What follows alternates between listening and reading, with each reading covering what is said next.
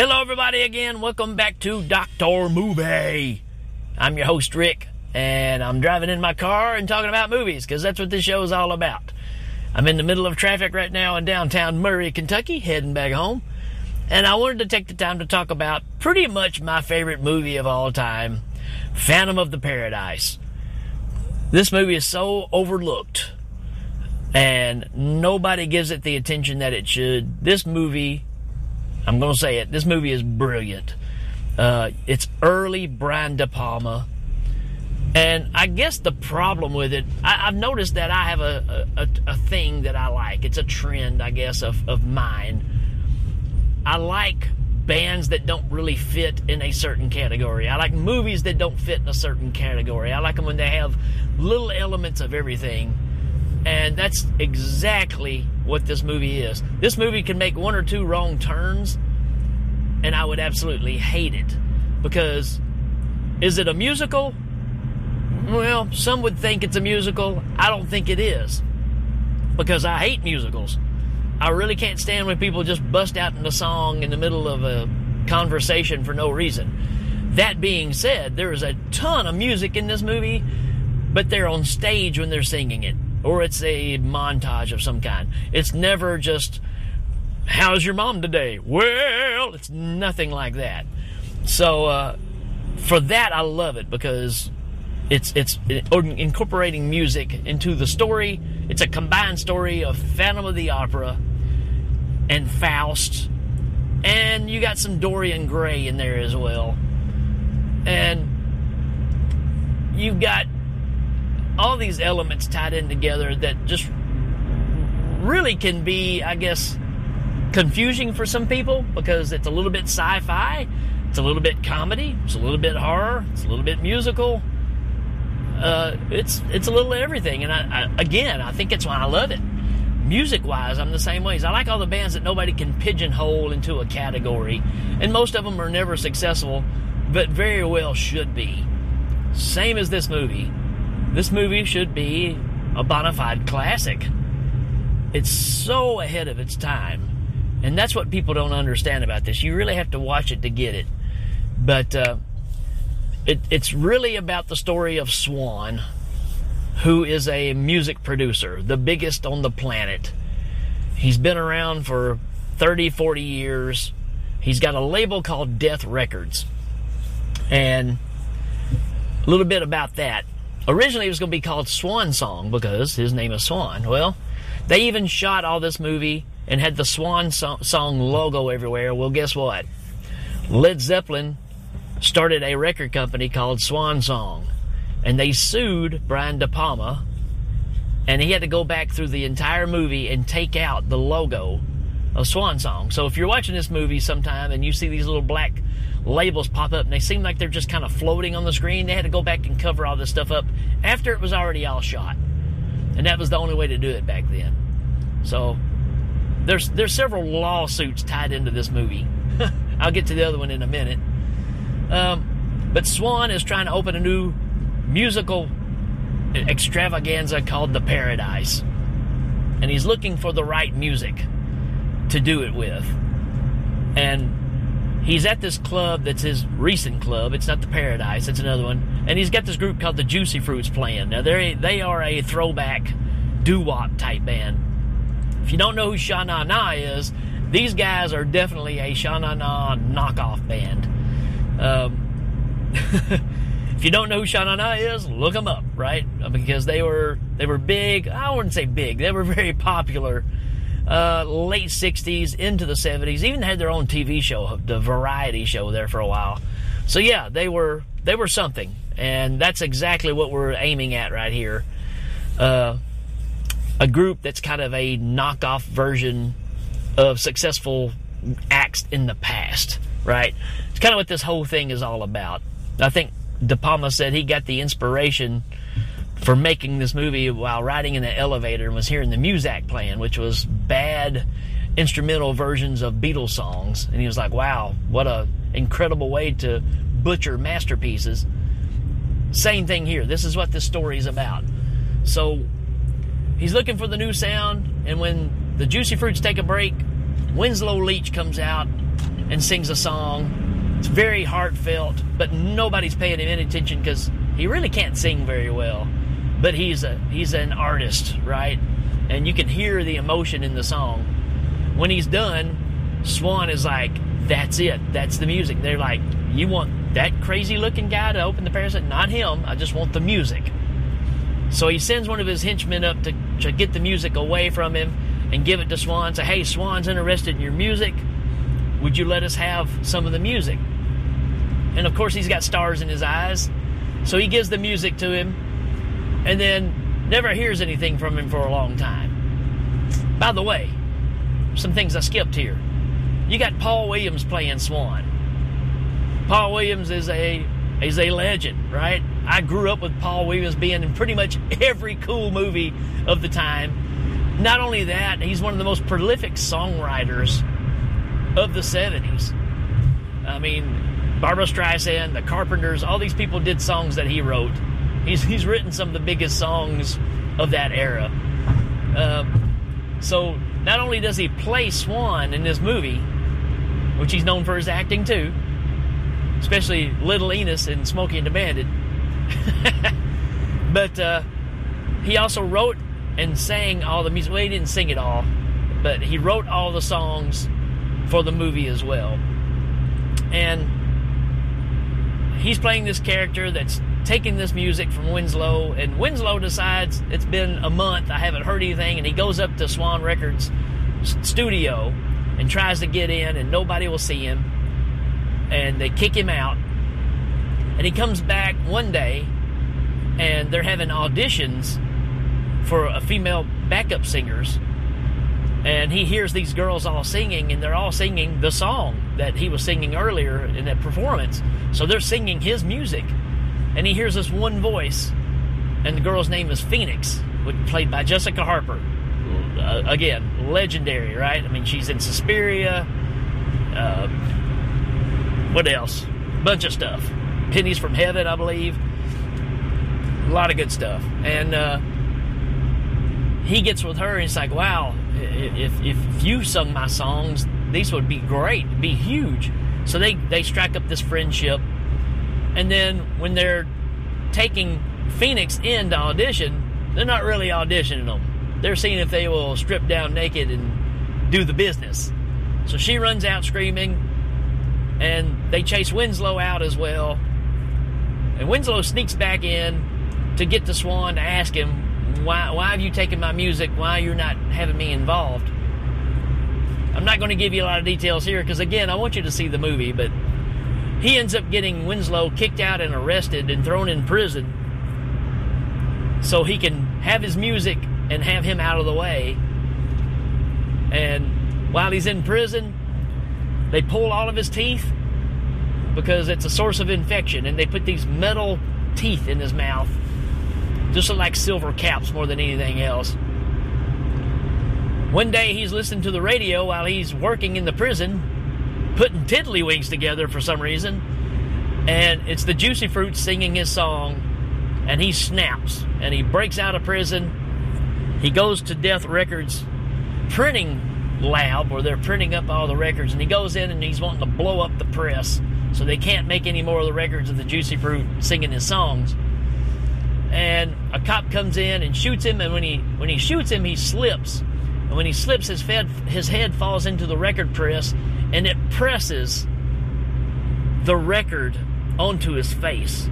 So it's a big die, right? And it's heated up, and it presses. That's how they make the records, you know? So think about that just for a minute, right? This guy's going in to stop this record from being made, and now it is permanently part of him. It is burnt into his face. This thing that he hates more than anything on this planet is now always a part of his face. Needless to say, he runs out, he's shot, his face is smoking because it's still burning, and he falls off in the lake, and the newspapers show that he's missing and they think he's dead, all that kind of stuff. Well, it comes time to practice to open up. I think we're a couple of days away from the Paradise opening, and they've decided that they're going to go ahead and practice. They got the Juicy Fruits in there performing, and you get Winslow coming in, and he finds an outfit. And again, this is the figure that you see in all the pictures of the movie. It's a silver bird-like helmet and a black suit with a cape. And he comes in and he's starting to disrupt things. And the Juicy Fruits are performing on stage, and they got a car that's going to roll out on the stage. And Winslow, or the Phantom, puts a bomb in it, and it goes across there and blows up the Juicy Fruits. Pretty much kills them, supposedly. At this point, Swan has video cameras everywhere, right? So this is, again, 74. You didn't have security cameras like this anywhere. And he's capturing everything. And he sees this figure in the background when it blows up, and he figures it out. And Winslow confronts him, and he rips off Winslow's mask and says, "Winslow, I've been looking all over for you." And you know he hasn't been, right? He's playing it really cool with him. And, hey, this time we need to do it the right way. I want your music, and I want you here, and I want you to write it and just be a part of it, right? And trust me, which obviously he can't trust him. So they end up working up a deal.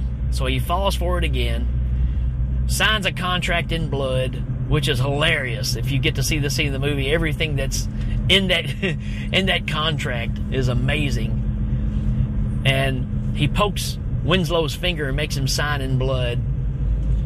And Swan, being the cool guy he is, he pokes his finger, and he's got a stamp that he rubs his blood over and stamps his name on there. So all these cool little features. Now, Winslow can't talk. I guess, I don't know if the press heard him or when he got shot, but he no longer has a voice. So Swan has this box built to go on his chest that when he talks, it comes through that box. Now, that you're going to say, wow, that sounds kind of familiar. Yeah, kind of like Darth Vader, right? Matter of fact, George Lucas said he kind of took the idea from the box on Vader's chest and the voice and everything from Phantom of the Paradise. So there you go. Now, there's so many clever things in this movie. So he's got Winslow locked in this room with this huge keyboard synthesizer and wants him to just write and write and write all the songs, and he's going to get Phoenix to sing the songs exactly like Winslow wanted. Even though he's lying to him, he's not going to use Phoenix. She's going to be a background singer. So he's got him tricked to thinking he's going to write all these songs for her, but he's just slaving away writing these songs, and they're not going to be used for Phoenix. And when he's writing these songs, again, he don't have a voice. So they've hooked up this box, and it runs into the console, and Swan is controlling the music. Now, this is brilliant. Most people don't recognize this. But he starts, the voice is very distorted and very robotic sounding at first. And he starts clicking the buttons and changing it. And when he gets done, and he gets the voice that he likes, Swan goes, perfect. And the voice is Swan's voice. So he's recording the demos, and it sounded like Swan's voice, so Swan can claim that he wrote the songs. I mean, again, all this stuff, we're really diving into the dirtiness, the underbelly of the record company and the corporations and how all this stuff really works, because this stuff happens all the time. And for the movie to be this brave and bring out this subject in a movie that, you know, should be more of a fantasy type flick, it's really digging deep into this stuff. And at this point, you know, Winslow's writing the songs, we're recording them, it's got Swan's voice on it, and now he has found his new singer that's going to open the Paradise, and his name is Beef. It's Garrett Graham, of all people. Beef is my favorite character in this whole movie. He's amazing, because on stage he's got this huge rock and roll voice, but when he talks real sweet, like I'm going to Cincinnati to see my mother. He just absolutely kills it in this movie. And Winslow finds out that his music, when they keep giving him drugs to keep him pumped up and whatever, And one night he wakes up and notices that his music is all gone. All the stuff he wrote, Swan came in and stole it, and they cinder blocked him in. They blocked him in concrete walls so he can't get out. And out of his rage, again, remember, Winslow can really snap. He snaps and he busts through the wall. And when he screams, Beef hears it. And he comes up with a great line, "What was that?" And there's a whole scene around that that's just great. But Beef doesn't want to go on with the show now. He's a little worried. And they convince him, hey, just go take you a shower. Get ready to go. Everything will be fine. And while he's in the shower, he's in there rehearsing one of the songs, singing in the shower. And with no music. That's what I'm saying. It's not a musical. He's just singing and lathering up. The Phantom comes in there and stops him and says, "No one is allowed to sing my songs. Not you, not anybody. Only Phoenix can sing my songs. Anyone else who tries dies." And then he leaves him.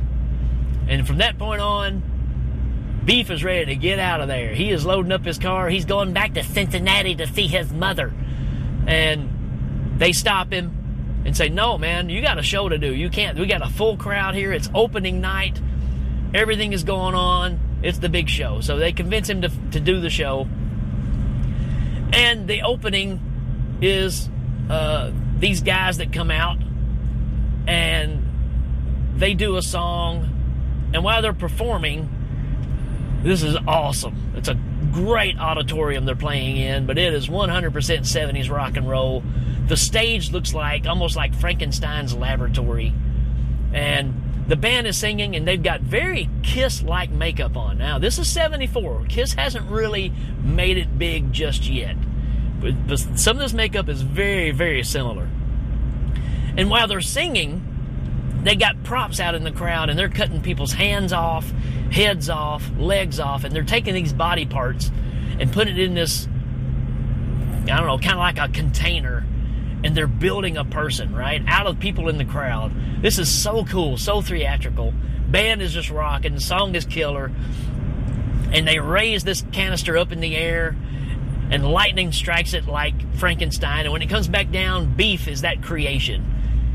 And he comes out and he's singing the song, and it's awesome. And while he's singing, the Phantom is getting upset, and Beef is doing a guitar solo, and he sends down that lightning bolt on the stage, and it hits it hits Beef and electrocutes him live on stage, burns him to a crisp.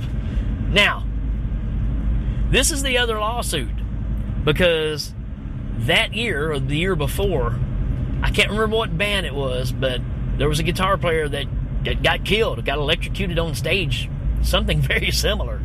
And they thought that they were, ripping that off and doing that in bad taste.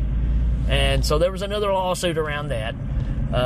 Speaking of Kiss earlier, the same thing happened to Ace Frehley in 76, a few years later. He touched some railing and got shocked at the opening of a show, and it blew him off the stage. And, hey, the next year he wrote a song called Shock Me. There you go. So there's your little Kiss trivia, if you're interested in any of that. But, anyways,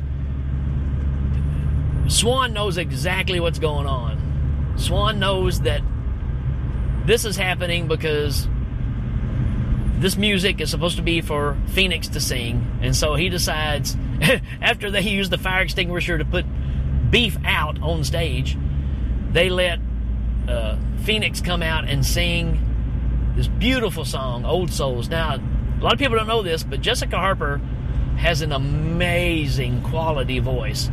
Very, very close to Karen Carpenter. To tell you how good it is, she beat Linda Ronstadt for the part in this movie, if that tells you anything. I'm not saying she's as good as Linda Ronstadt. I'm just saying that there's a quality there. Now, Linda Ronstadt's an amazing singer, don't get me wrong. But probably because of the acting chops and the voice, Jessica got the role. So I think that says a lot. So, coming out of that, the song is a huge success. Next thing you know, Phoenix is the biggest star on the planet, and it's all because Swan took her and made her a star. And he made a deal with her. What would she give to him for the fortune and fame? And she said, anything you want. And so there you go. Now, next thing you know, after the show, they're heading back to Swan's hangout. And you see them kind of having a love scene going on. And the Phantom is on top of the Swanage, is what they call it. Back to the Swanage. And he's looking through a window at the top and sees them down there.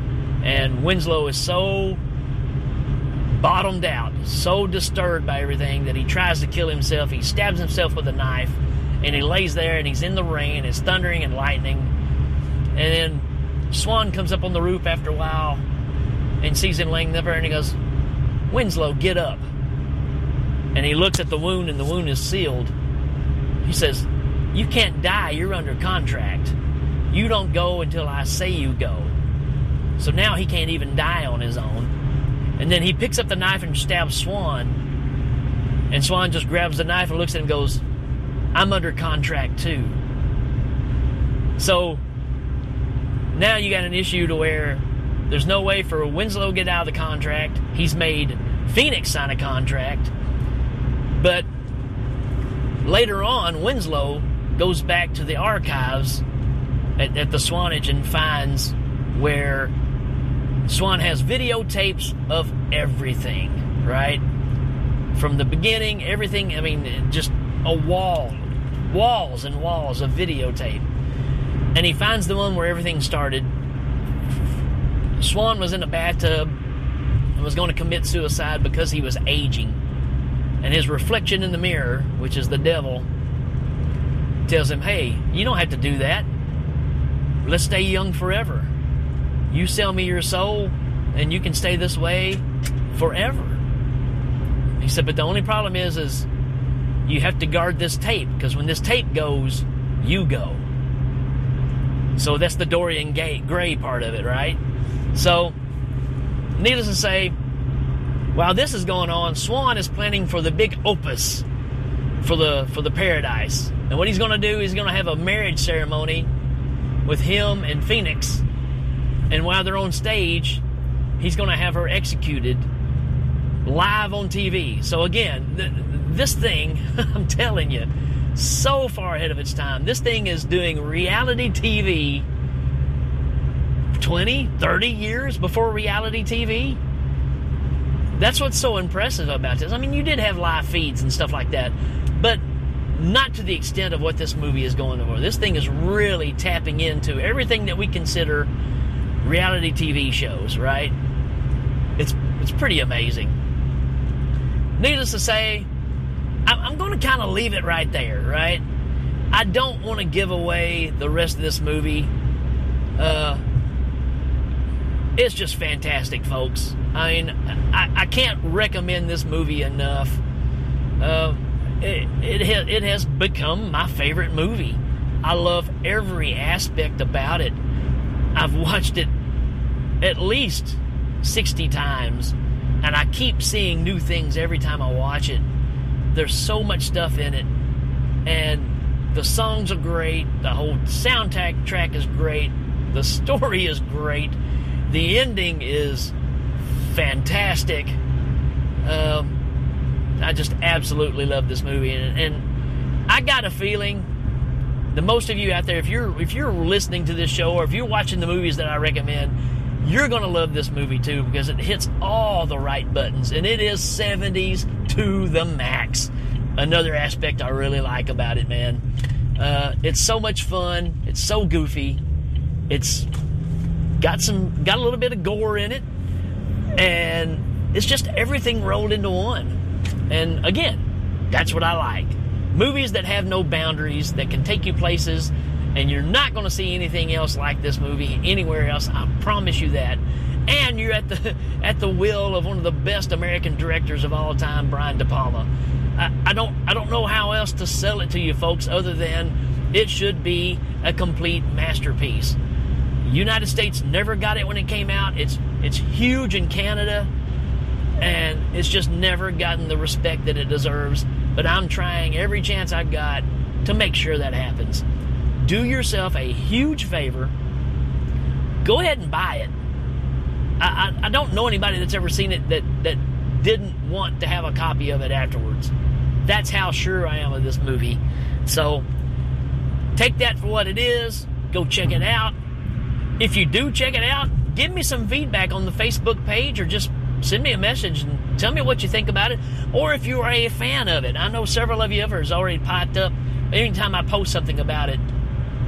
Let me know your thoughts of this movie, and what am I leaving out here? What are some highlights that stick out to you? There's so many great parts of this movie. So I'm just going to stop right there. I hope you take the time and check this one out. I couldn't wait for when they released the Blu-ray edition. It took forever to get it, and man, it's just fantastic. So there you go, folks. Highly recommended. Possibly the highest recommendation I can give for a movie of any kind. Hope you enjoy it. Go check it out. Till then, we will check you later.